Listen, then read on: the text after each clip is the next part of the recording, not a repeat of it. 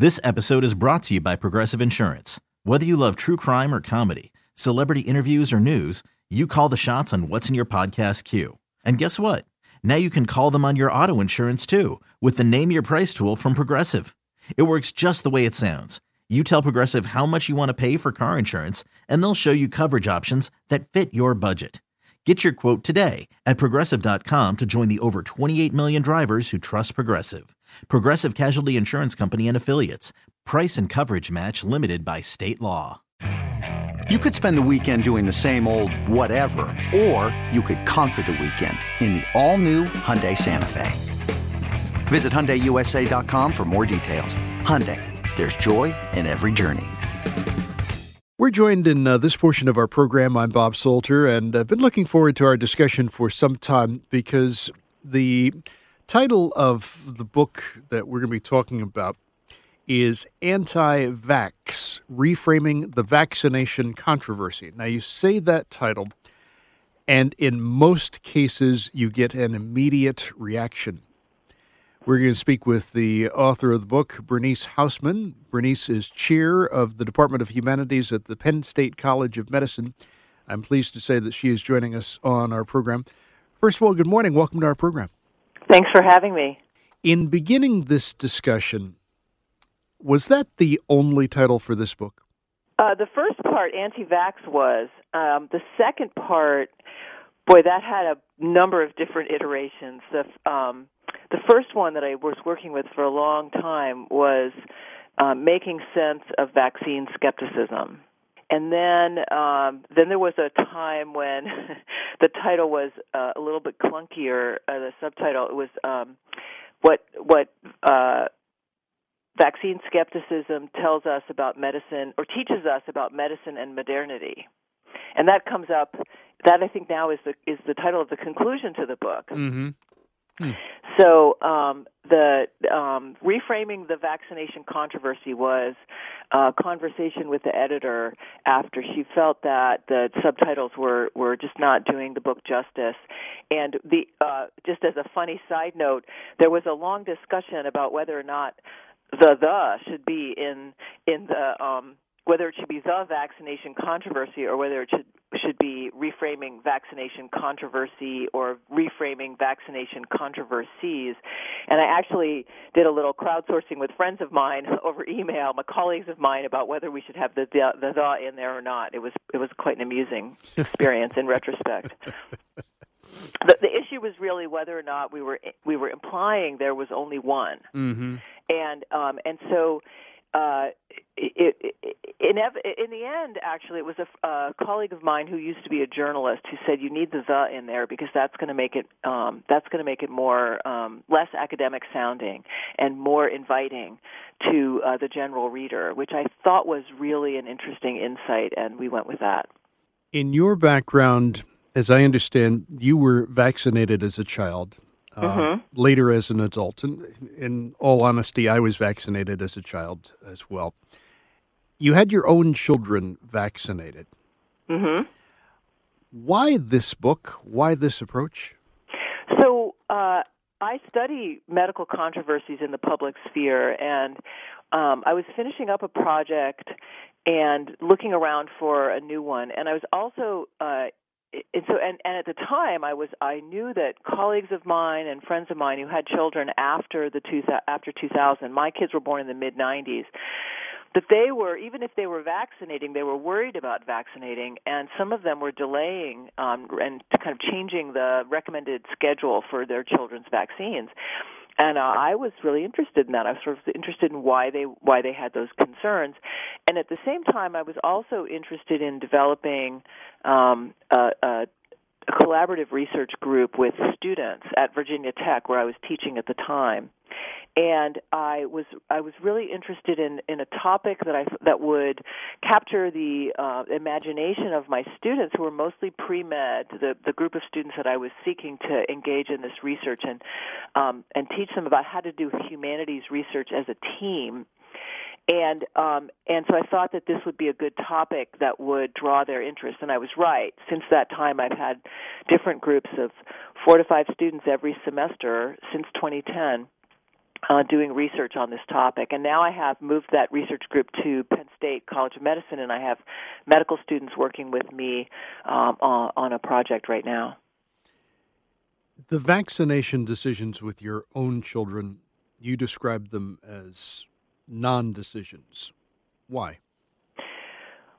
Because it was, I don't know, it was just what happened when they went to the doctor as infants and children, right? Somebody would say, well, now it's time for this vaccination, and it was sort of part of the regular set of activities that happened during child checkups. And I wasn't in a position at the time to think about questioning that. And my kids also, my kids went to daycare. They started in daycare when they were about a year old, each of them. And there were requirements in sending your children to daycare in Virginia, just like sending them to school. So I was a conformist, like most parents, and didn't really think about it. But I also wasn't it was interesting because I was a member of La Leche League, and which is a breastfeeding support organization, and in sort of breastfeeding circles that I was in, there were parents who were questioning vaccines, but for some reason, that whole conversation really was not a part of my social networks when my children were little, and I really only became aware of it as I said, through colleagues and friends who were having children 5, 6, 7, 8, 9, 10 years after my kids were born. The people who refuse vaccination, does anybody have any grasp on how strong or how, for better way of phrasing it, I guess, is how large a group of people this is? It's the number of one of the ways that we measure this is the number of children who are fully non-vaccinated. It's still very, very small in this country, under 2% of all children. Now, that number has been increasing over. I think there was a recent study done that showed that children who were born. I'm going to forget the actual sort of dates, but like basically there were sort of two dates that were chosen in the 2000s, and it was shown that from one period to the next, there was an increase in the number of children who were fully unvaccinated.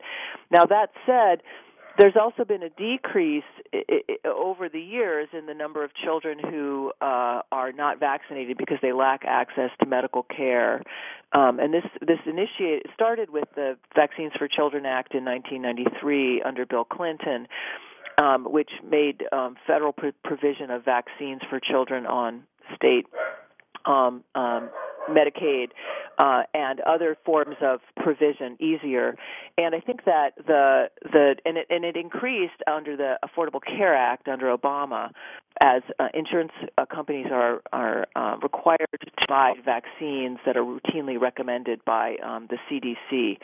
So what you see what I argue early in the book is that the proportion of children who are sort of purposefully non-vaccinated may be increasing proportionally within the group of children who lack vaccines, but that number overall is very low. Mm.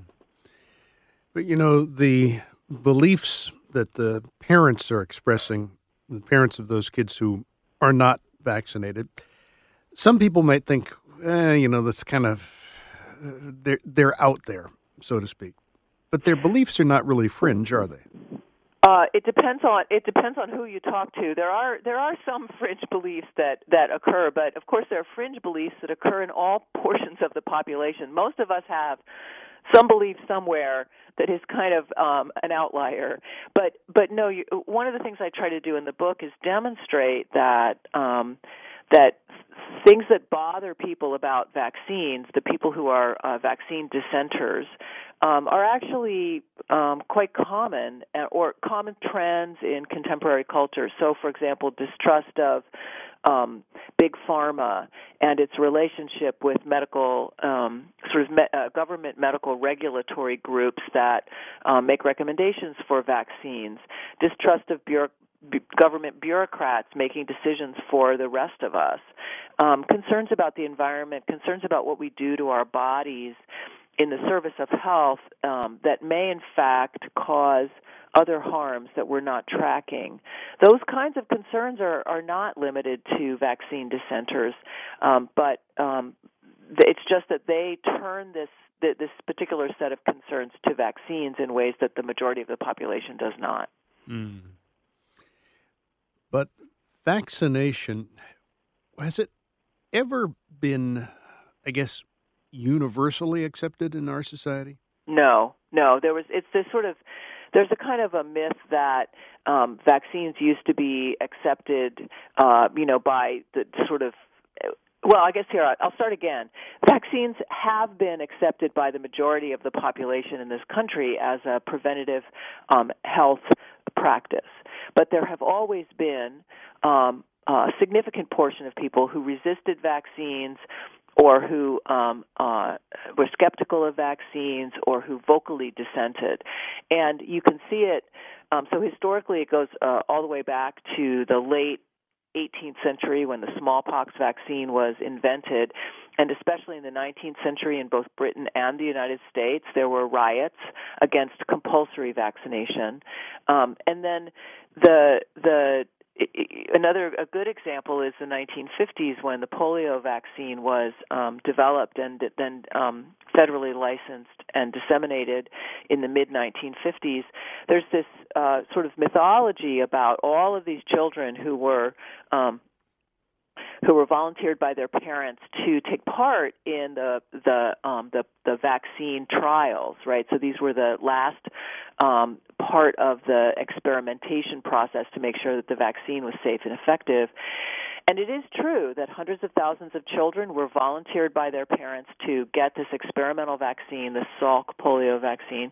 But it's also true that hundreds of thousands of parents, children in the catchment areas for the trials were held back by their parents and not allowed to participate in getting the experimental vaccine. And so you see there this kind of tension between, and then even after it was licensed and disseminated, there were immediate concerns that not enough parents were getting their kids vaccinated. There had to be these sort of persuasive campaigns and mechanisms to get people to be vaccinated. So there's always this tension since the invention of vaccines between those who are sort of proponents and kind of zealous adherents, and those who are more skeptical, who want more time, who want to see how other people respond to the vaccine, or who really are just against vaccination and do not want to be vaccinated. What about media coverage of vaccines, vaccination? How has that changed over the years? So that was a really interesting finding. One of the things that I was interested in looking at was sort of trying to answer the question of why we have such inflammatory coverage now that it tends to be vilifying and shaming, even from very, venerated news outlets like the New York Times and the Washington Post. So I had a group of students look back at sort of mainstream news reporting on vaccination from about 1980 to 2015, and what we found is that through the 80s and through the 90s, the news reporting was really what you would expect, relatively neutral, and there was actually a lot of sympathy for parents who were concerned about vaccination dangers. So there was very sympathetic reporting about parental concerns with thimerosal, which is a mercury-based preservative that used to be used in vaccines in the United States.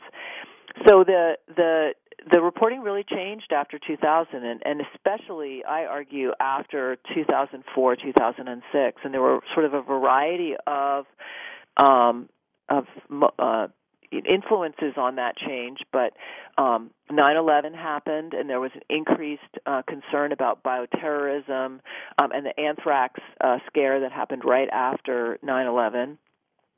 And then in 2004, there was an Institute of Medicine report that could not find connections between either thimerosal or MMR and autism. And so the notion was that there was a set of scientific studies that did a large meta-analysis that demonstrated no connection between those, the vaccines and autism. And then in 2006, when Gardasil the human papillomavirus, or HPV, vaccine was licensed and approved and recommended for use among preteen girls, there was a huge backlash when states started to try to mandate the vaccine, and parents, especially parents on the Christian right, decided that were against that. And so then there became this sort of mantra in the news that look at these conservative parents, this is a vaccine that prevents cervical cancer, how can they not be in favor of it? And so there was and then of course there was the introduction of social media and Facebook 2004, and so you have this that changed the way we report and we talk about things in the media, and you have these influences that lead us to a situation today where much of the reporting is vilifying and shaming, immediately moving towards an analysis that it's got to be anti-vaxxers who are at the cause of every outbreak of infectious disease that we have, and the truth is always more complicated than that. Bernice Hausman is talking with us on our program. She is the author of Anti-Vax, Reframing the Vaccination Controversy. As I mentioned in introducing her at the beginning of our discussion, she is the chair of the Department of Humanities at the Penn State College of Medicine.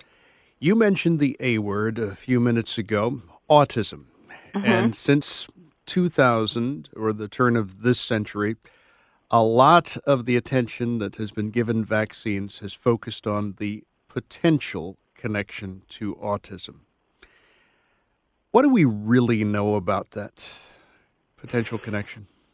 Well, that depends on who you ask, but there continue to be significant portions of the vaccine dissenting community that are committed to the idea that there's a connection between vaccines and autism. The mainstream biomedical researchers have not found a linkage, and so there continues to be persistent sort of pressure on that point because of this disagreement. Now, what I would say is that what's interesting to a researcher like me, who's researches the cultural context, is the question of why, in the face of such kind of a staunch repudiation of this idea from mainstream biomedicine, is there a persistent belief among people?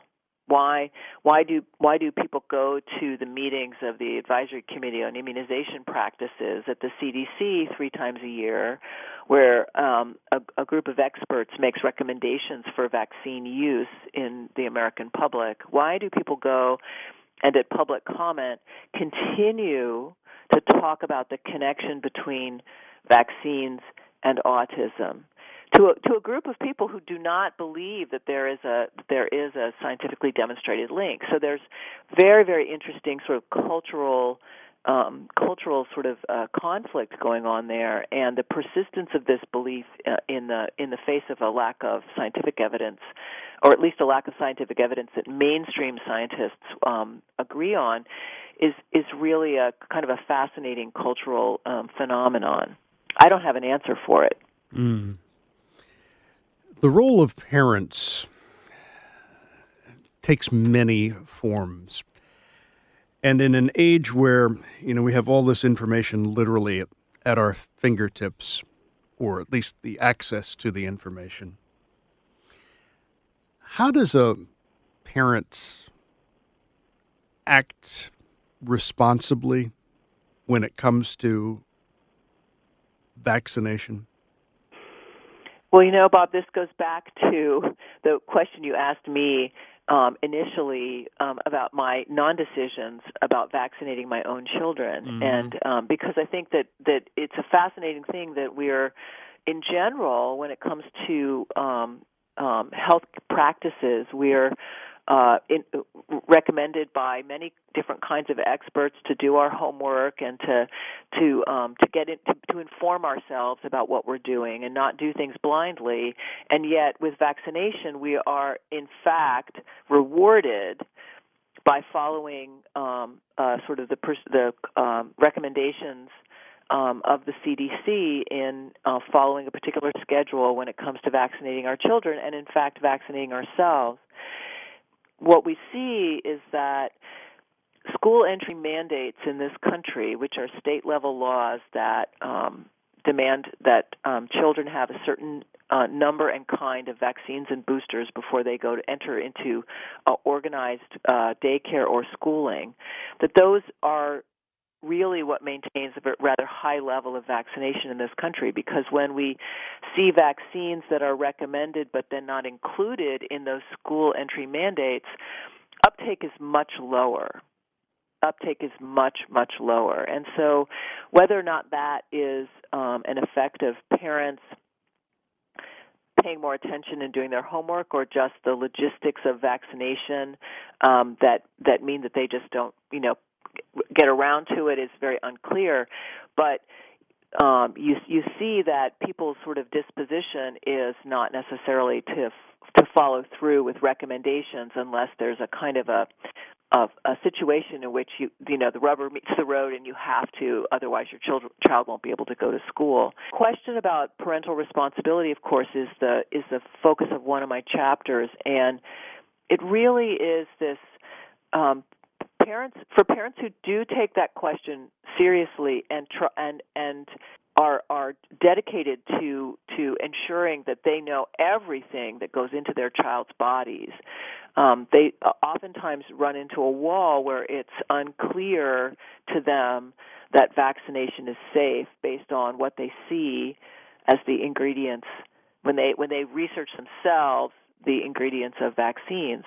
Now, on the other hand, you could argue that we have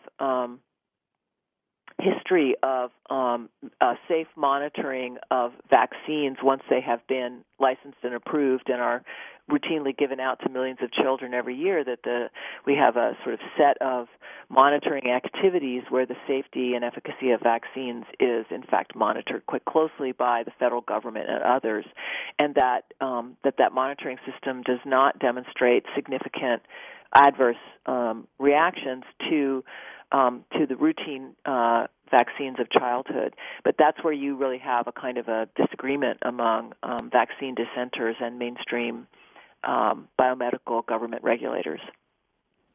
Final question for you, because this is an area that has been in the news in different areas of the country.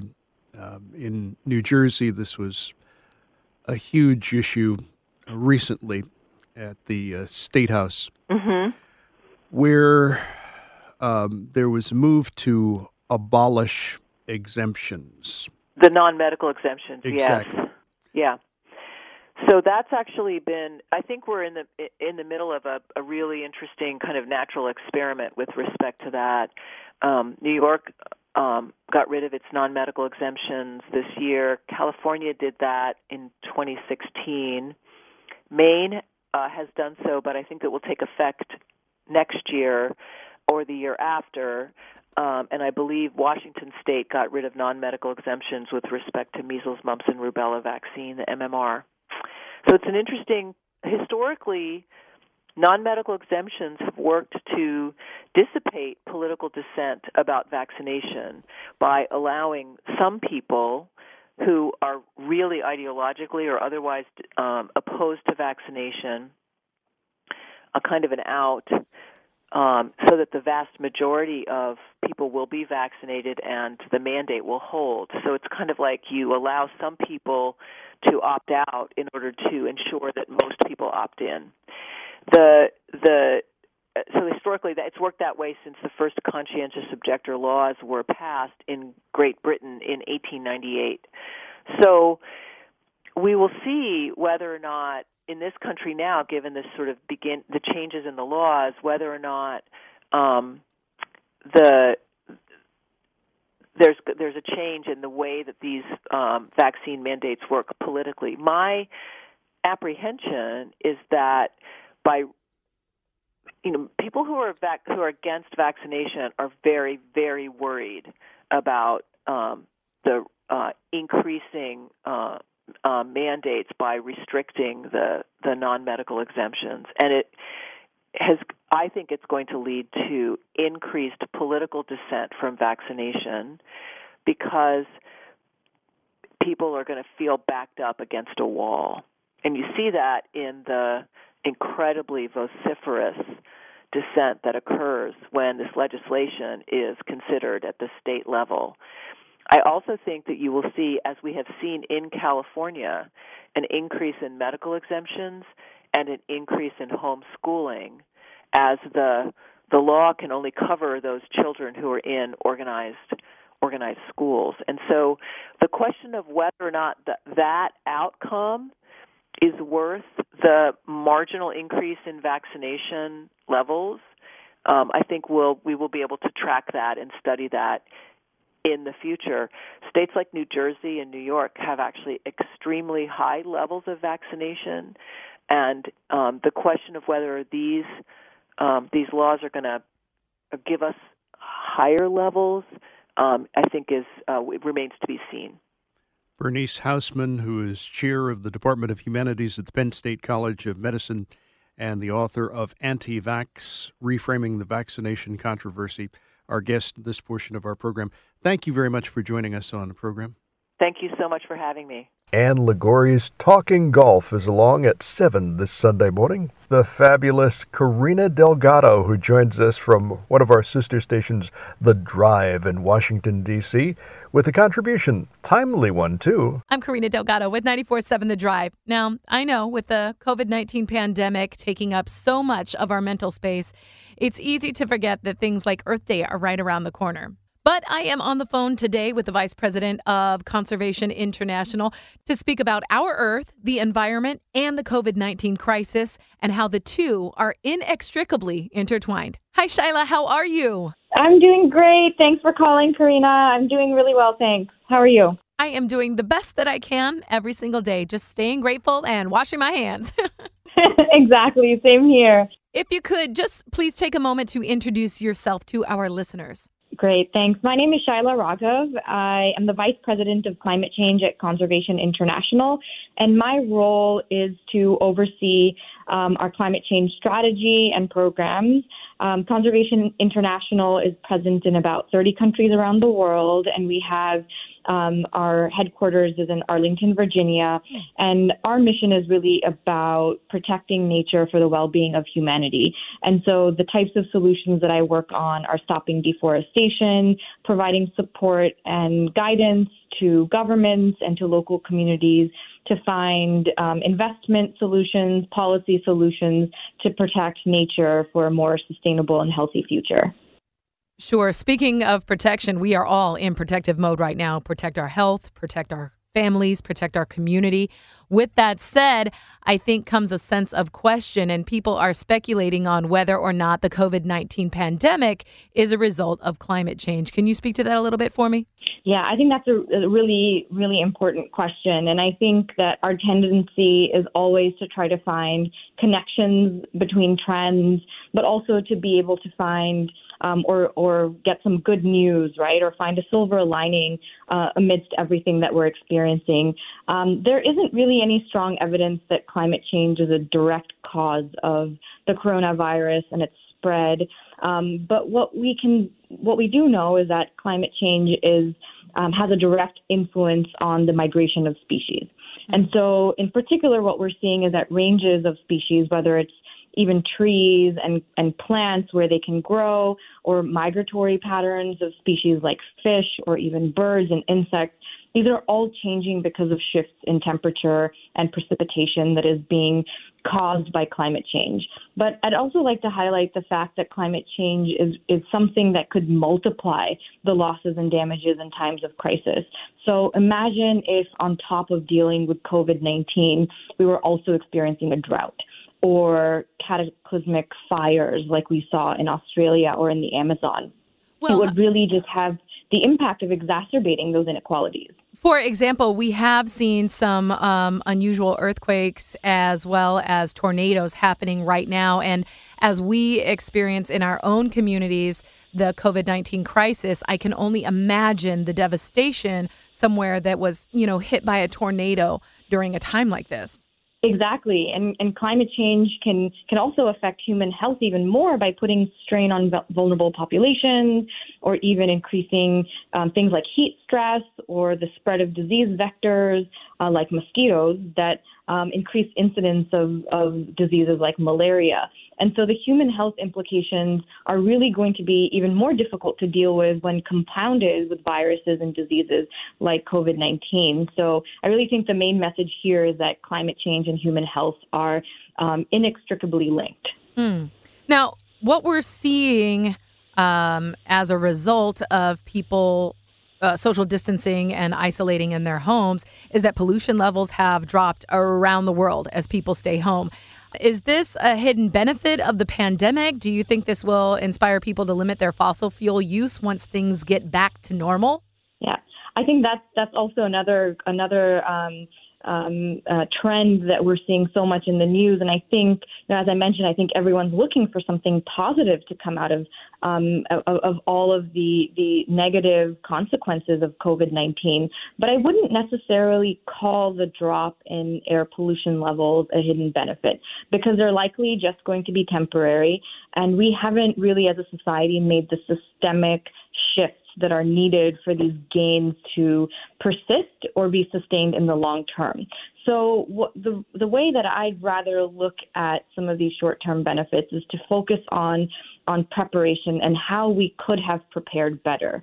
So imagine if we had listened to the warnings from epidemiologists and others and prepared, right, 5, 6, 10 years ago. How different would that outcome have been in terms of how we're dealing with and experiencing losses due to this crisis right now?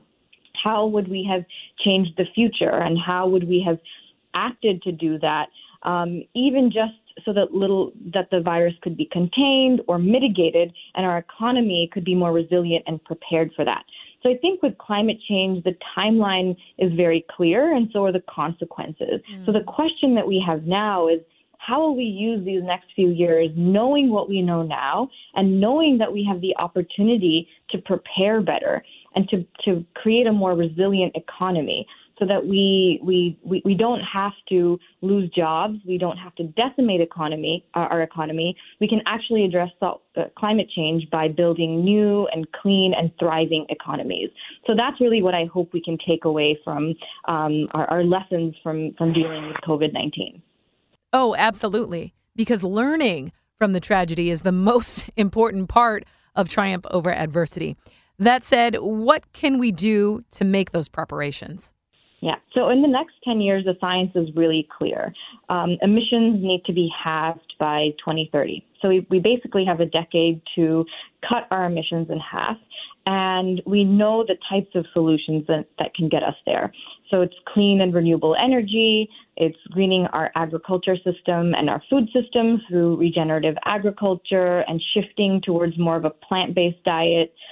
Shifting to public transportation, reduction of overall consumption like plastics and other products that take a lot of energy to produce. So making those immediate changes now in our infrastructure, in our decisions and our patterns today can set us up to be in a position to really achieve that outcome over the next 10 years. The second thing I would say is that since climate change is fundamentally, like COVID-19, a global crisis, it's going to require worldwide cooperation and attention to really focus on a coherent and coordinated global response where we can see a basis for global signals, global alignment and redirecting of financial flows. And so that's the second thing I would say, is just really band together through political signals and political processes that can help develop a global response. And then the last thing I would say is to support natural climate solutions, which includes planting of trees, restoration of natural ecosystems, and protection of standing forests. This is really my personal passion because a third or more of the solution to climate change comes from protecting and restoring nature. And guess what? These solutions can also help maintain the resilience of our planet, provide us with clean air and clean water, and might also very well prevent the spread of viruses that so severely affect human health as well. I absolutely agree 100% in that it is going to require everyone working together on the same page in order to surmount seemingly impossible feats, for sure. One last thing, Shyla, before I let you go. What is one way individuals can give back to nature and be a part of the bigger climate solution at the same time? Yeah.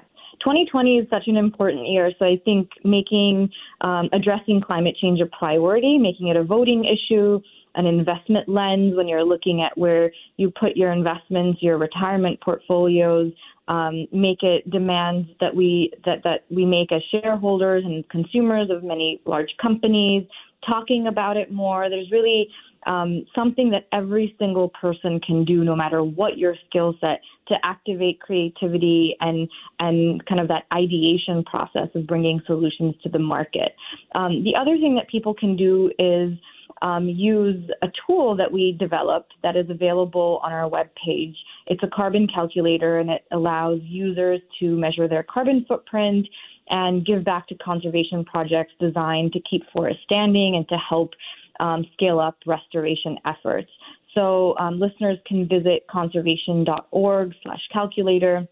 And after using the calculator and assessing their carbon footprint, they can learn more about reforestation and conservation projects to which a donation can help support forests in the Amazon, in places like Peru or Kenya. And so this is really something specific and tangible that everyone can do immediately, and can also help us to maintain our optimism, our hope, and our sense of community in coming together around addressing climate change and protecting our planet for our future. Oh, I absolutely love that. Okay, so while our listeners have a little bit of time on their hands and they're on their computers, they can check out that carbon calculator. Can you give us the website one more time, please? Absolutely. It's conservation.org/calculator. I love it. All right. Shyla, thank you so much for speaking with us today. You stay safe out there. Thank you, Karina. Karina Delgado from one of our sister stations, The Drive in Washington, D.C., joining us on our program on The Fan. It's Ann Liguori, who is talking golf at 7 this Sunday morning. We are joined in this portion of our program by a guest who we've spoken with at sort of the tail end of 2019. Here we are, we're in a new year, and he is joining us to talk with us about a new project. We're talking and joined on our program by Rich Kahan. He had joined us before on our program. He, along with Michael Williams, have been involved in putting together a publication entitled River of Blood, American Slavery from the People Who Lived It. Richard and Michael are both photo historians, and they have some interesting things to share with us. He's joined us by phone on this portion of our program. Rich, it's nice to talk with you again. Hey, Bob. Thank you so much for calling. What was putting this project together? What was this like, and how did you come up with this idea? Well, as you mentioned, my colleague Mike and I are now considered a term, photo historians. It's a term that we weren't even sure what it was when we first heard it. But you had to Google it, right? Yeah, and there was no Google. Right. So actually, we're both journalists, but we write books that are oftentimes based on photographic collections, and we use those collections to help better understand life. We did a book on the incarceration of Japanese Americans, where we used photographs from the government that showed what it was like during the World War II for Japanese Americans to be taken away and interned during the war. And we came across a collection of interviews of formerly enslaved men and women that are actually online. It's on a site, the Library of Congress site. And we've been reading a lot about those interviews. There's been many books based on them, but very few books have ever taken the portraits of these formerly enslaved men and women and paired them with their words. And by connecting the photographs and the words, we found there was great power. In the late 1930s, the federal government interviewed over 3,000 formerly enslaved men and women, and they photographed a little over 300 of them. And this book is a look at 96 of those interviews, and we've taken the essence of their words and combined it, paired it on the next page with photographs. How did you choose the 96? Well, we've studied slavery pretty extensively in the last several years, and we wanted to touch all of the major issues that we wanted to talk about work. We wanted to talk about identity. We wanted to talk about obviously we wanted to talk about violence, and we wanted to talk about the end of slavery. I should say the end of slavery at the end of the Civil War in the South. So we talked about freedom, and we talked about Reconstruction, things like Jim Crow, things like that. And we were always looking for moments where these people talked about these issues, and then he combined their portraits. And in doing a project like this, what do you, I always like to ask in interviews what people get out of the experience. I mean, what did you learn from this? Oh my gosh. Like most people, I learned about slavery first, I think, in high school. And I didn't read many firsthand accounts, and that's what this does. This is not filtered through any historians. These words are not filtered through any historians, and I think the accounts were eloquent and mind-opening, and it brought me back. It helped me very much understand what happened before and during the Civil War in the South. And the power. Yeah.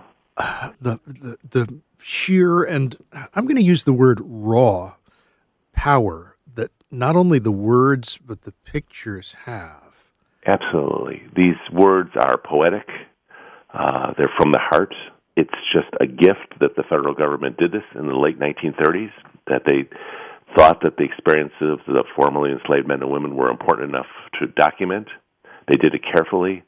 And interestingly, this collection is called the Slave Narrative Collection, and many people know about the collection, but it's the photographs that have been forgotten. And to see an 80-year-old man looking back and saying that he was given away as a wedding gift by his slave holder, and you see him as a dignified older man, and they talk so matter-of-factly that this happened, that they weren't trying to. There was great kindness in their words. They were trying to reconcile what they had gone through, but there was certainly a directness to what they said. Well, it's as you're saying that, I'm thinking it makes the experience of reading, of viewing the pictures, it makes it personal. It does. It's as if they're right across from you. Exactly. And you can see them.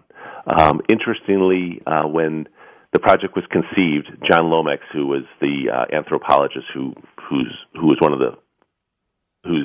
the visionaries of the project, saw this idea that it was as if they were in a convention. They had a convention, and everyone was getting together, and they were all comparing notes, in a sense, about what life was like. And that's how we put this book together. It's not just 96 random thoughts.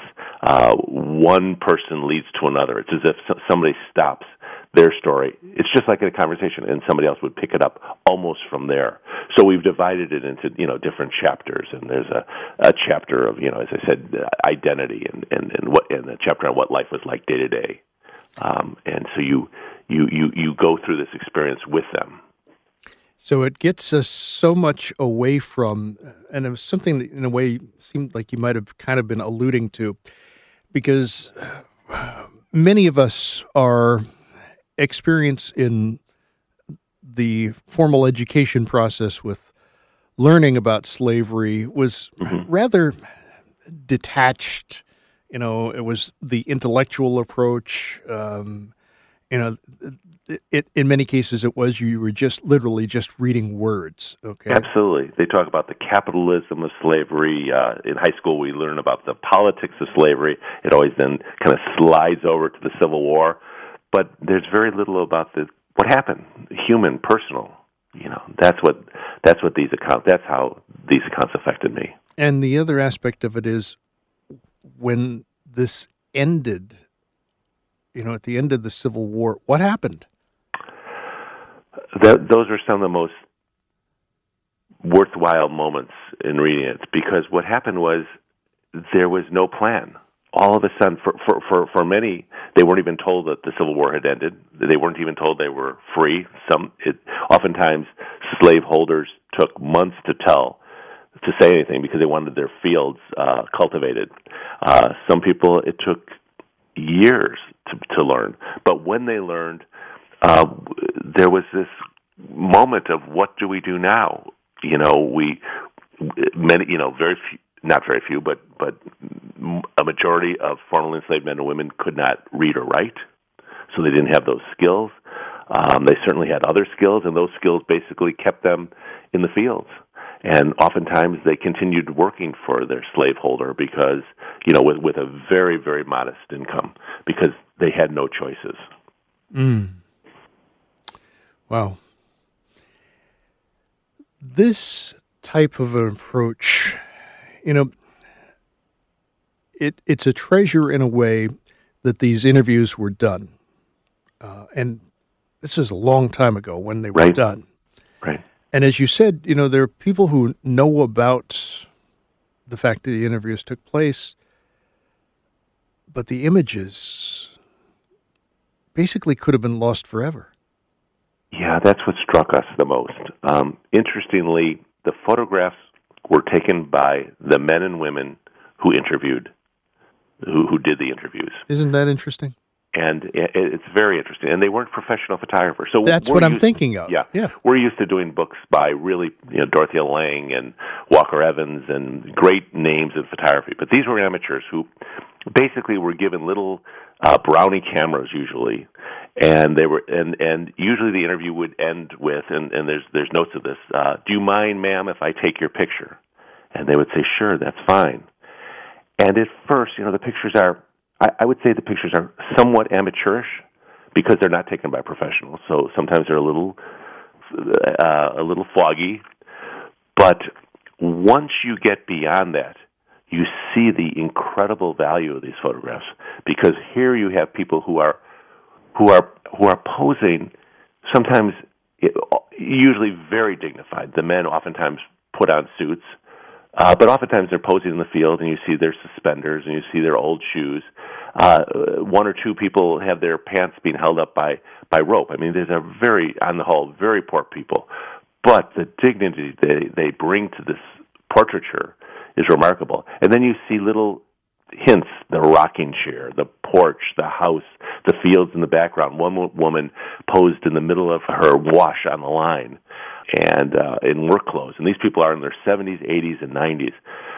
But somehow they could sense how important this was. This was their one chance to both talk about their experiences and, I don't want to use the word pose. They did pose, but pose in a really beautiful, dramatic way.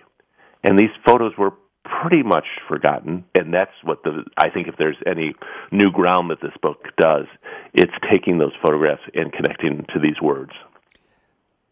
Did you at all wonder why no one else had approached this?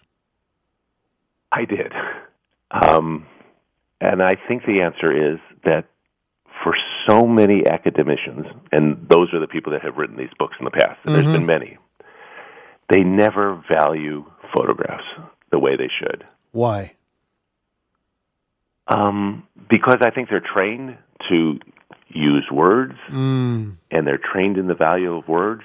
And, if you look at history books, academic books, there are pictures sometimes in books, but they're oftentimes called plates, and they oftentimes don't even connect with the section in the manuscript. They'll talk about somebody, and then 2 pages later you'll see this person, and they'll literally say, see figure 1.3. And they don't understand the power of words and pictures together on the whole. And I think that's what happened here. Mike and I looked at each other. This was, I think, 2 or 3 years ago. We kind of came across this collection, which most of the pictures and most of the words are actually online, but they're not online in this way. And we realized that when you look at somebody and then you hear their words, that it creates a power that nothing else can do. It's interesting because as I'm listening to you talk about those academics, and I'm thinking, in a way, they have a word bias They do. that is taking place there. Although I understand it's well-meaning on their part. We're talking on our program with Rich Cahan. He is talking with us about the publication River of Blood, American Slavery from the People Who Lived It. He is a photo historian. He, along with Michael Williams, putting this publication together. Why that title for the publication, by the way? Well, we saw references to blood so often in these interviews. I think there's 6 or 7 of them in my book, and there's dozens, obviously, in the entire slave narratives.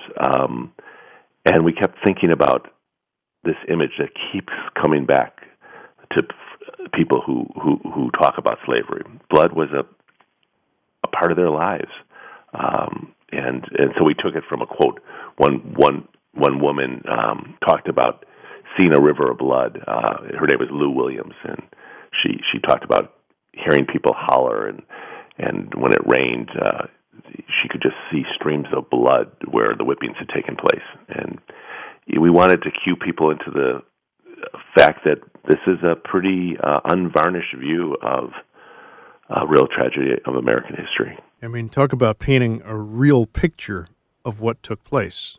I mean, what you just said in quoting her, I mean, the power of that message. It does. There's a lot of humor, and there's a lot of hope, and a lot of accounts of resistance in this book, but there's also a lot of violence. There is.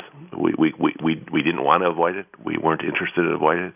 This is the one chance for people in America to see it together, and so it's a rough but important book. But I think more than anything else, it's a book of testimony. It's a book of testimony that really provides insight and eloquence, and the terrible odds that these people lived under, and how here they are in 1937, almost 75 years after slavery, after it was ended, and they're sitting on their back porch and they're talking about it. It's a book of the triumph of humanity in many ways. It's a book of America. It is. When you get right down to it, it really is. I mean, it's an American history lesson. And the experiences that these people faced did follow them throughout their lives, and does follow their ancestors. Mm. Well, that's the interesting thing as well about this, because, you think of the words, you think of the images, and then you think of the legacy of all of this. What is your hope that those who view this work are going to take away from it? My hope is that they'll read it and look at it. After that, I don't have any great hopes, because I think that the words are so powerful and the pictures are so important that I'll leave it to those two things to affect them. I can't imagine somebody looking at this book and not being affected, and learning more about, as you say, America, about American life. When you talk about the story of America, this smacks you in the face at times, because, yes, there's some brutal honesty in it, but it is a phenomenal history lesson. Yeah, I think I go back to the words and how eloquent they are. They often, most of these people were interviewed by white men and women, mm-hmm. and oftentimes these men who were not trained dialecticians, but they tried to capture their words in what they considered was exactly how they heard it. So there is this African American vernacular English in many of the interviews, and at first it's kind of like when you were in high school and you started reading Huckleberry Finn, and you saw the dialect there, and you thought, I can't read this. This is too hard. But after you've read a couple of them, it gets very easy. And you see the beauty of these words. One of the Works Progress Administration administrators, which oversaw this process, really talked about it being poetry. And that's exactly what I think it is.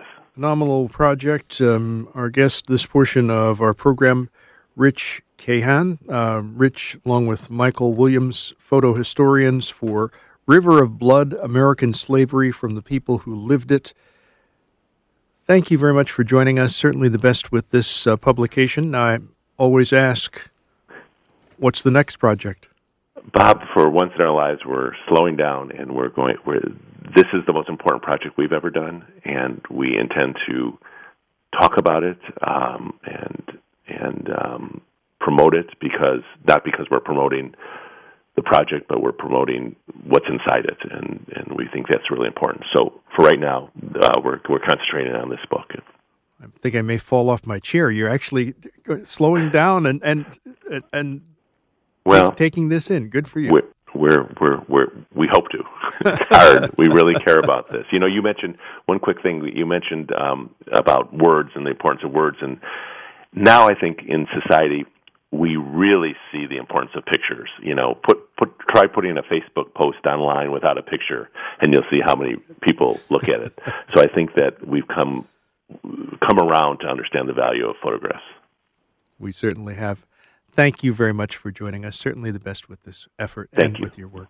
Thank you, Bob, very much. This is Bob Salter. Thanks for joining us on our program this Sunday morning. This episode is brought to you by Progressive Insurance. Whether you love true crime or comedy, celebrity interviews or news, you call the shots on what's in your podcast queue. And guess what? Now you can call them on your auto insurance too with the Name Your Price tool from Progressive. It works just the way it sounds. You tell Progressive how much you want to pay for car insurance, and they'll show you coverage options that fit your budget. Get your quote today at Progressive.com to join the over 28 million drivers who trust Progressive. Progressive Casualty Insurance Company and Affiliates. Price and coverage match limited by state law.